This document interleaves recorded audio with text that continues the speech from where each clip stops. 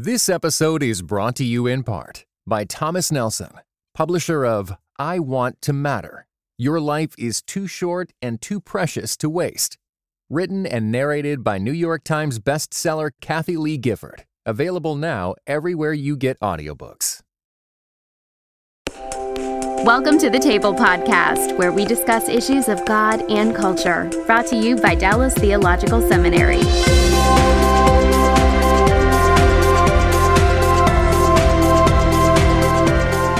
Welcome to The Table, where we discuss issues of God and culture. I'm Darrell Bach, Executive Director at the Hendricks Center for Cultural Engagement.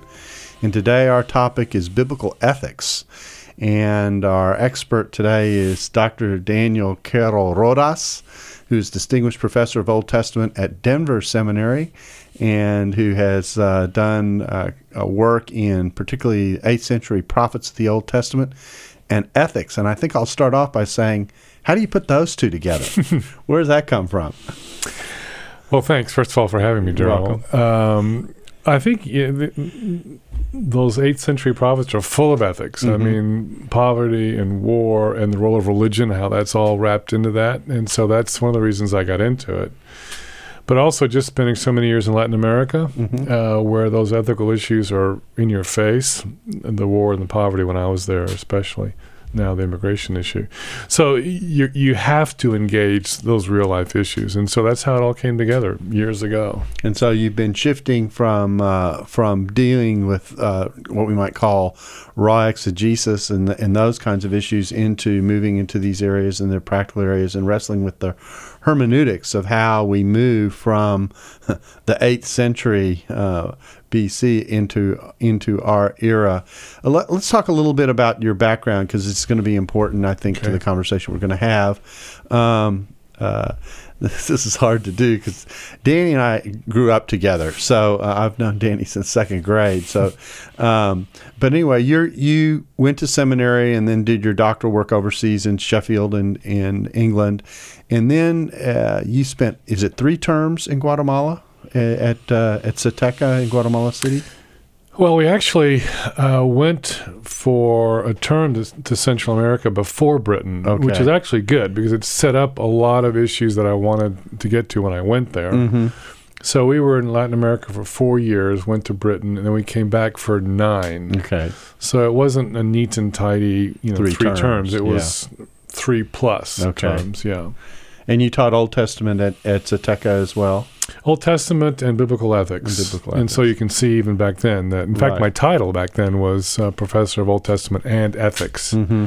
So what you're seeing is even back then I was trying to put those two together. My doctoral work was in that as well. Now, my own take on our topic is that ethics, although it's obviously prominent in Scripture, how we live is pretty important to Scripture, is kind of a blind spot in the way the church has thought about and written about and engaged on theology, at least in certain segments of the church. And my illustration for this is the Nicene Creed. You know, that many churches will have a historic creed that they utter as part of their confession to show their roots back to the past. And the Nicene Creed is a classic example of a classic creed.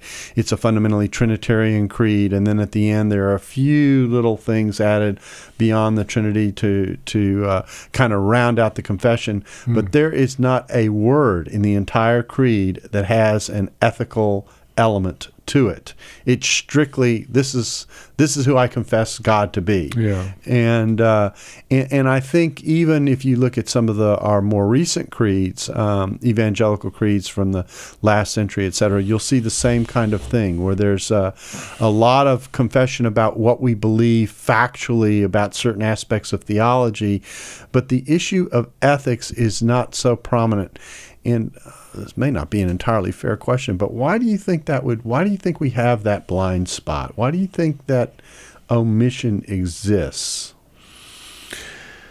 Well, it's interesting because what we have is a doctrinal Christianity. Mm-hmm. And in evangelicalism, it's even more specific. It's not only certain doctrinal positions, but it's very Pauline, for instance. So the Old Testament doesn't make much of an appearance.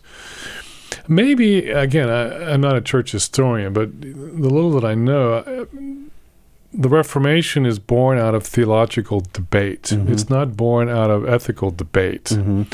And then as the Reformation goes on, as you would know, it begins to splinter. And the splinters are based on doctrinal differences. I mean, so it's part of the DNA. And I think biblically, though, it's not like that. I mean, the Old Testament, the prophets, and I can give you verses if you wanted, but I mean, Jesus himself. I mean, it's about, how will they know that you love me? Because you obey me. I mean, so the idea of wedding obedience and an ethical life, not only individual, which is a whole other discussion, right, but communally, is something that should be part of our self-definition. I think, to be honest, that's one of the things that attracts me to certain aspects of Anabaptism. Because the Anabaptists, the Mennonites, would very much define themselves ethically, right, not only doctrinally. Right.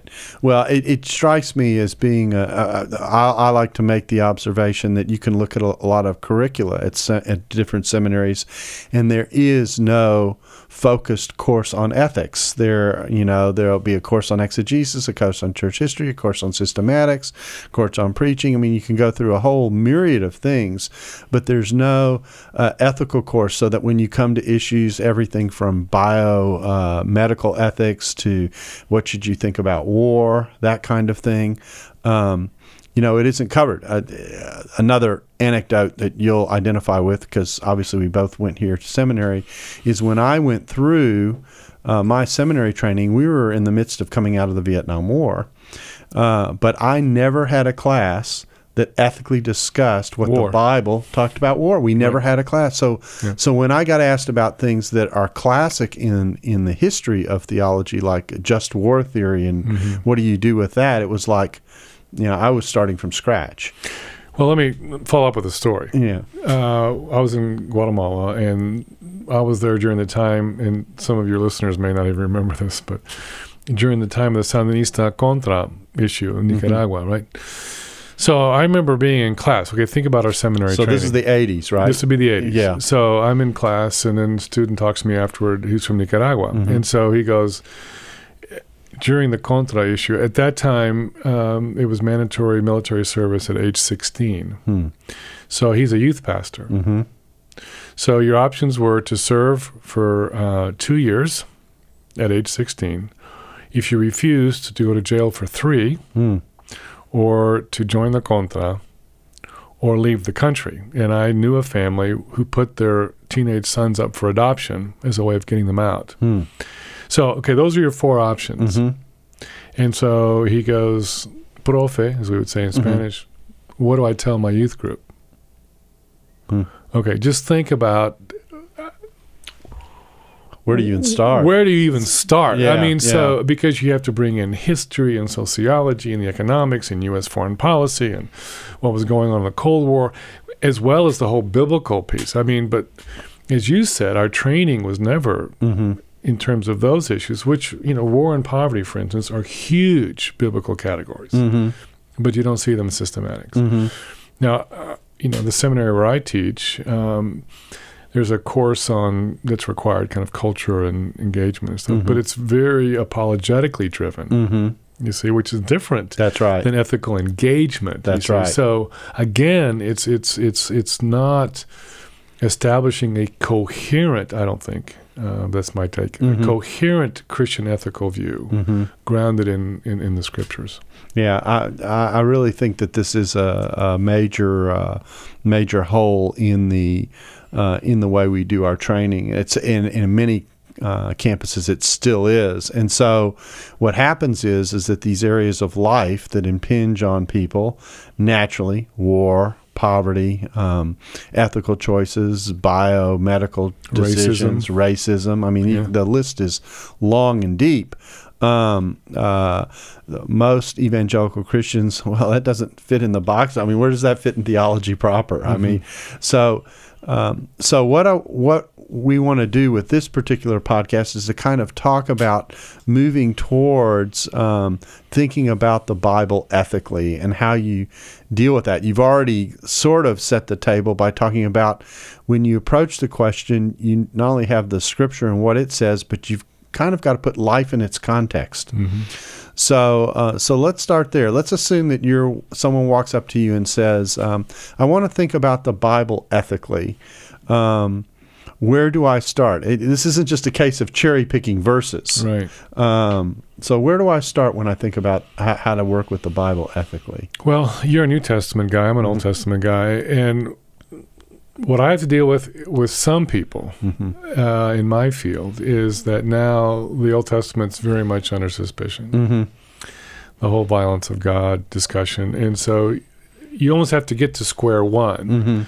That the Old Testament, in my case, actually is worthy as a ethical resource. Because even seminary students are asking that question. That's right. Because we never asked that question. That's we just right. assumed. Yeah, I say to people all the time that what's happened in the cultural change in the States over the last several decades is the Bible's gone from being an answer to becoming the question. Yeah. So, if I were to answer your question, it would have to be at several levels. I think one of the things we need to do, and I'm doing it in this series I'm here at the seminary this week, is look at narratives. I think if we get people engaged in narrative, in the stories, they can begin to see how the Bible engages life issues in the stories and its characters. We would say these are historical, but I'm just going to use that language for a moment. Right. So I think that helps them to see. The other thing is the whole issue of two more things. One would be linking it back to the mission of God. I would go back to Genesis 12, being a blessing to the nations, and what does that mean, which requires ethical engagement. That's a whole other discussion. But the third piece would be to do a canonical approach. And so let me give you an example. For instance, if we're talking about poverty, well, there are stories in the Bible about poor people and how they suffer, and the various reasons they suffer, whether it's famine or drought or war. But this would be like Pentateuchal narratives, for instance, or some of the narratives in Samuel Kings. But then what you get, for instance, is legislation dealing with poverty. So we need to get to that point, you see, where you say, we're not just going to have an ethical discussion about poverty. We're going to talk about what are some legislative solutions to this. In fact, the Old Testament has this. Can the legislative piece of the Bible help us? And then we would look at the wisdom literature, Proverbs, where you talk about the importance of personal ethical decision making and how it impinges on your economic life and stewardship. And then I would go to the prophets and talk about a prophetic voice into the systems and into the structures. And so what you're seeing is a full-orbed, and this is just Old Testament, we can tie it into the New. Right. But what you're seeing is a full-orbed, multidimensional engagement of the ethical issue of poverty. So you're not cherry-picking. You're actually getting a biblical vision that is as complex as the human reality itself. Now, some people would say, when in working with narrative and asking how narrative teaches, and I know this is basic, but I think it's important, they'll say, well, and this goes back to your point earlier about, oftentimes our ethics are particularly Pauline, that epistles teach, but narrative just simply illustrates. It doesn't really teach. And this, of course, undercuts your ability to build this canonical vision that you're talking about. So let's talk a little bit about how does narrative teach? Does it give portraits of the way in which life is engaged that we're supposed to reflect upon and learn from? Is that how does narrative do it for us? Well, interestingly, if you look at secular literary theory, they actually work on this. Robert Coles has done some good work, Martha Nussbaum. And what you see is that narrative works in ethics in several ways. One is it actually pictures the problem, where you have situations where people are going through things that echo across the centuries, and you can identify with the situation. But the other thing that's interesting is that even secular theory recognizes that what novels do is engage you in the decision-making process. It's kind of like if you're watching a movie, and a movie's like a motion picture narrative. Right. And when you're watching a movie and you're engaged, I mean, you're having this conversation in your head. Oh, don't do that. Oh, if you do that, this is going to happen. Okay. Yeah. What the movie is doing is engaging your ethical sensibilities and actually training you. This is why you have to be careful what you watch, because the movie will train your ethical sensibilities for good or for bad. So this literature works the same way. So a good literary piece will draw you into the narrative and not only picture for you the scene, but also engage you ethically so that you are actually thinking through what are the options that you would take if you were put in that same place. And you also see the good and the bad consequences of the choices that the characters are making. So the reading exercise is actually an exercise in ethics. So literary theory sees this. What we need to do is bring this into the biblical discussion more and more, because what happens, and you would know this as an exegete, sometimes exegetes are bad readers. They're good engineers. Yeah, they can parse a verb and look for the background. And do an outline or something like that. But they don't really understand how language works, how literature works. And in the Old Testament side, I would say the same. There are few Old Testament people that I believe actually know how the literature can work for moral training. This episode is brought to you in part by Thomas Nelson, publisher of Grieve, Breathe, Receive. Finding a faith strong enough to hold us. Written and narrated by Pastor Steve Carter. Grieve, Breathe, Receive. Those 3 words became a profound mantra for Steve Carter during a season of deep healing, the kind that comes after painful trauma. Grieve, Breathe, Receive is available everywhere audiobooks are sold. Visit thomasnelson.com/audio to learn more. So what you're saying in effect is that even the way we've done our training of people to study Scripture has not led them into the place where they are encouraged to engage in a kind of ethical reflection based upon the way the literature works in presenting whatever the dilemma is or whatever it is we're dealing with. And you have the whole cultural issue of some people don't read very much anymore. Or they're used to reading a computer screen, CNN, it's a soundbite. But the idea of working through a narrative, of looking at the scene, of engaging a novel, for instance. And a good example of how all this works, Daryl, is a Dickens novel, where he's very detailed on the descriptions of the scene and the characters, and his novels very self-consciously are ethical statements, you see.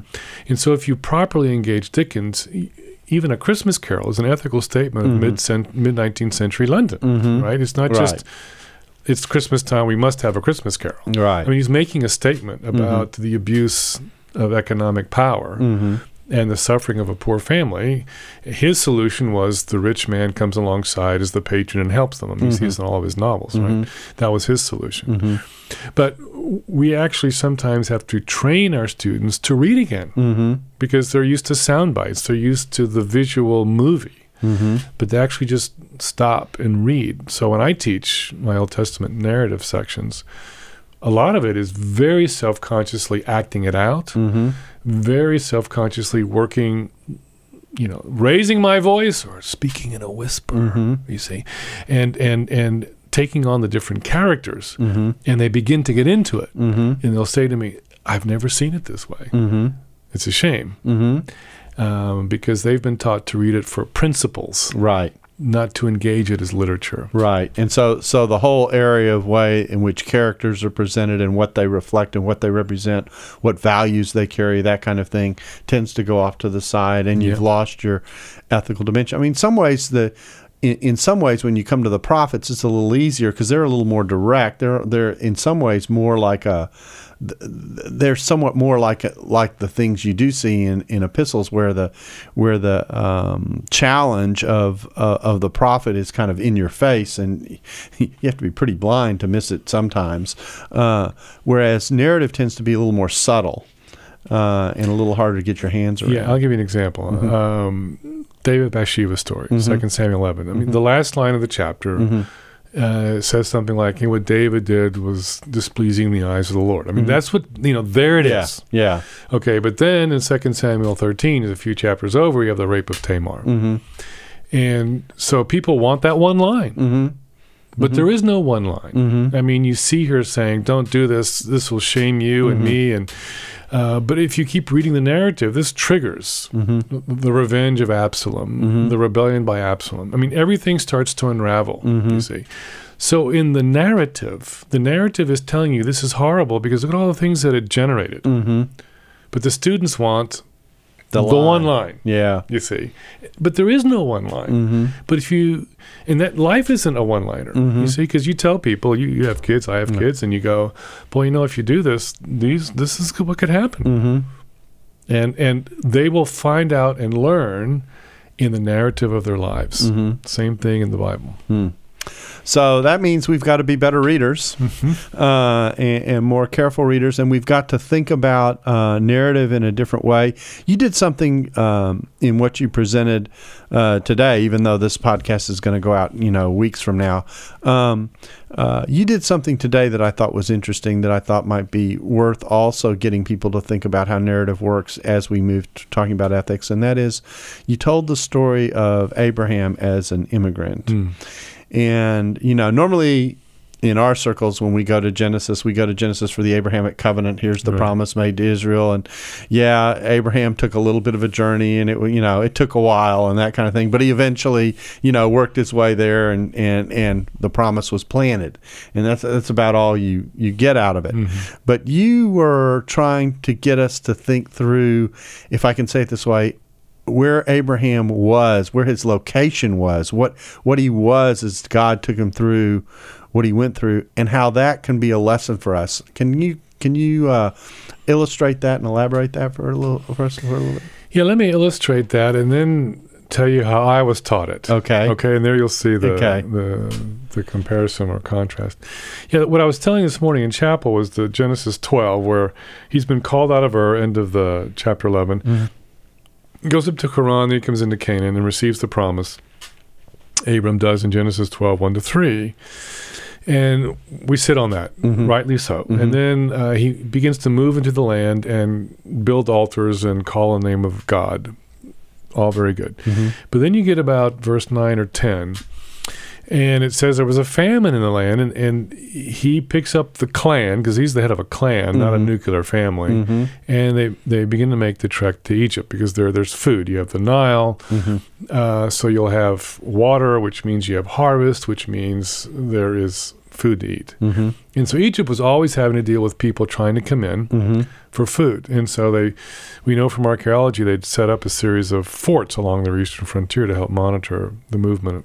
So it's very human. I mean, what's going on? Nothing new on that. That's their border wall. That's their border wall. Yeah. And so what happens is they get close to Egypt, and does this mean he's coming up to one of these checkpoints? Forts? Don't know. But he tells Sarai, look, if they ask you, tell them you're my sister, not my wife. Now, we know from later in the narrative that they are related, but what you see, he's trying to protect himself, right? But the driving point of the story is that they're hungry.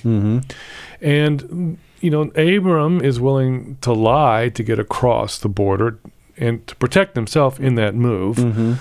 But, what is driving them to go there is hunger.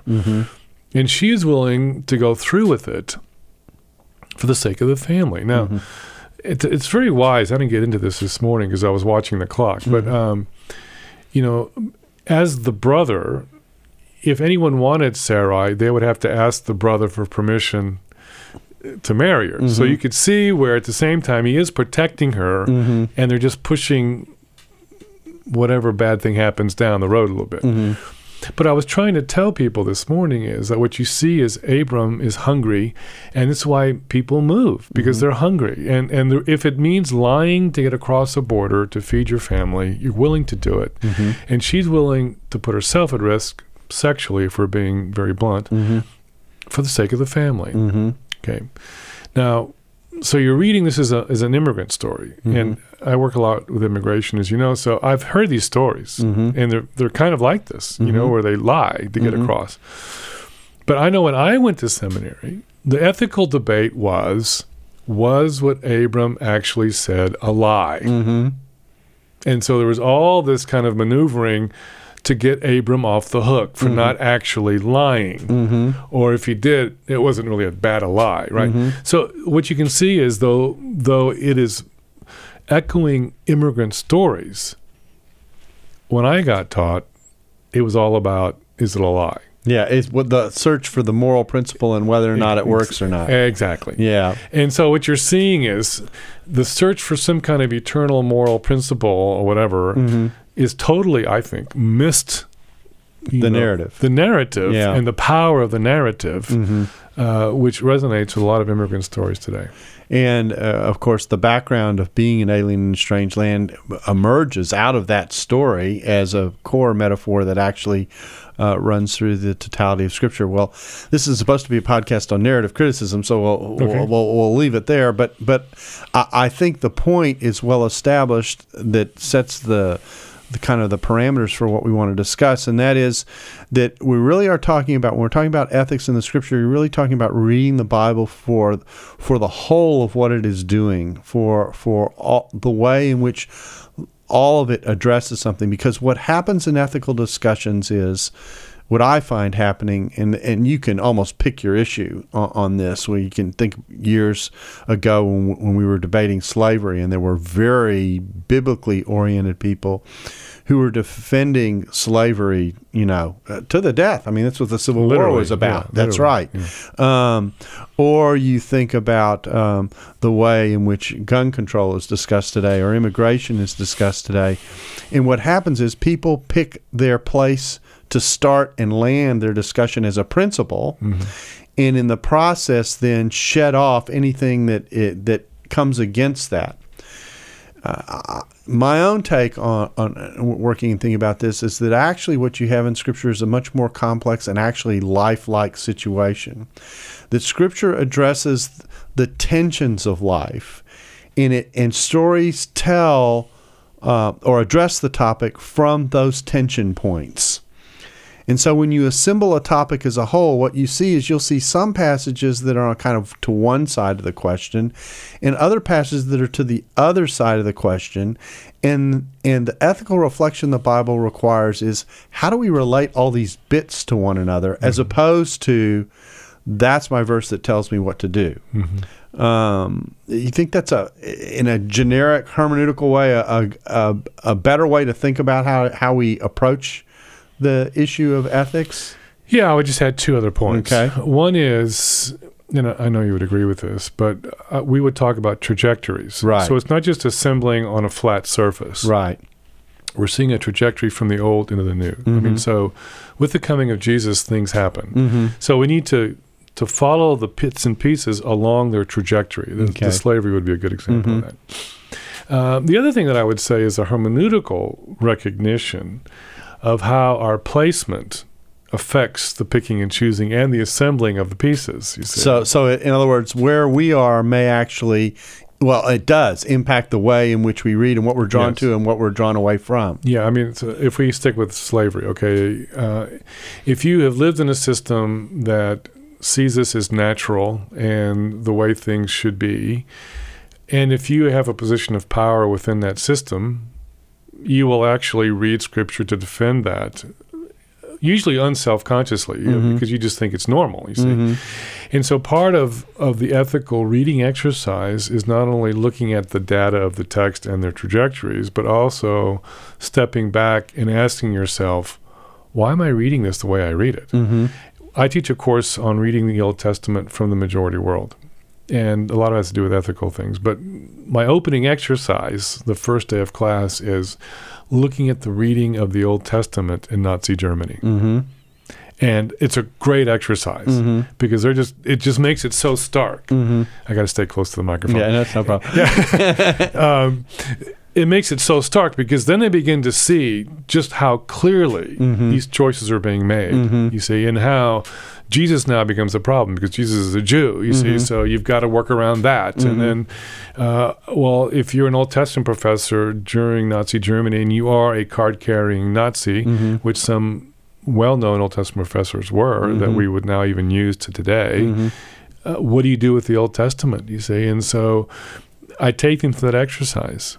And then to look at Bonhoeffer as well. So not only is it a reading exercise in the ivory tower, See, now it becomes a reading exercise of counting the cost of life, which ultimately is where ethics will take you. You've got to make choices on slavery, on immigration, on women's suffrage, abortion. And now the choices you make and how you read actually may require a cost. And that's something most readers haven't thought about, because sometimes the reader is the comfortable suburbanite where he or she's never had to engage the cost of reading, you see. But in ethical issues, ultimately, at some time or other, there's a cost to reading the way you read. Well, there are two ways I like to illustrate this. One of them involves an experience that involved the class we used to take down to Guatemala together, where I would take students from Dallas and you take students from Denver. We go to Zateca, mix them with the Latin American students, and we talk about, for the students we were bringing down from the States, how is seeing what you're seeing in a majority world country where you're being exposed to poverty like you've never seen it before impacting the way you read text? Well, one thing that almost all the students always would say on the coming back from that trip is, I knew the scriptures on poverty were there, but I never saw them quite so clearly as I did looking at the kind of poverty that I was seeing in portions of Guatemala. But the example I like to raise is a passage in Luke. It's the passage where John the Baptist says to the soldier, don't take advantage of the person and be comfortable with your wage. And in a culture where generally the military is, here in the States, is generally respected and viewed positively, you don't deal with a lot of corruption, you don't deal with a lot of abuse. I mean, it's there, but it's not the dominant feature of what you think about in the context of the military. And then going to a country where the issue of the military and how they handle people is very much and the issue of integrity and those kinds of very much on the table, all of a sudden I realized, if I preach this passage in Dallas, Texas, okay, people in the pew aren't nervous. They get it. They sort of get it. Oh, yeah, that's a nice text. If I preach that passage in certain parts of Guatemala, my life could be at stake. And so just the sheer movement of location changes what's happening with that passage. And we sometimes don't get that. We sometimes read our text. We sometimes read the biblical text as if the biblical text is located in the same suburban environment that we live in, as opposed to being in the context of the life that the text was actually addressing. And that makes a big difference. Yeah, I'd say two things. One is, following up on the class and another illustration, we would have the experience, I still take students down, but where the Americans would be discussing American author who was significant, right? And the Latins would go, well, who's that? Yeah. And so the life and death kind of doctrinal thing up here was like totally lost or irrelevant. Yeah. So that's a good exercise. The other thing that I tell my students is this, and this piggybacks on the idea, because a lot of theologizing and critique of the Old Testament is that God is violent and all this kind of stuff. But I tell them, I said, it's so easy to criticize some of the Bible, its life-likeness, because it's so uncomfortable, and to discount it. But that's what actually, I think, shouts out its inspiration, that it is so lifelike. And I say to my students, look, if your theology can't work in the streets of Damascus today, then let's just go home. Right? If it works in your suburban university setting, and you go to your office and you put up your computer, and then you go to the cafeteria for lunch, and you go home and read your books and write your reviews, okay, that's Disney World. Beirut and Damascus, that's life.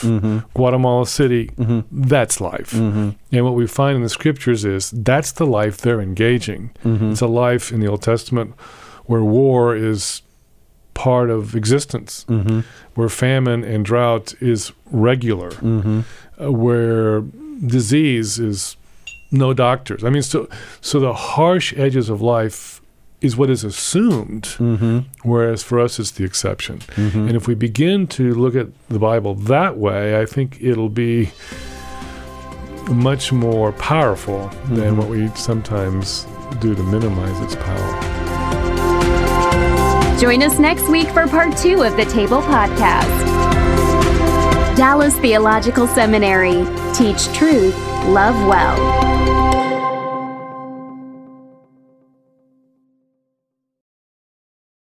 This episode was brought to you in part by the Truce Podcast. The new season examines the connection between some evangelicals and the Republican Party with the help of world-class historians.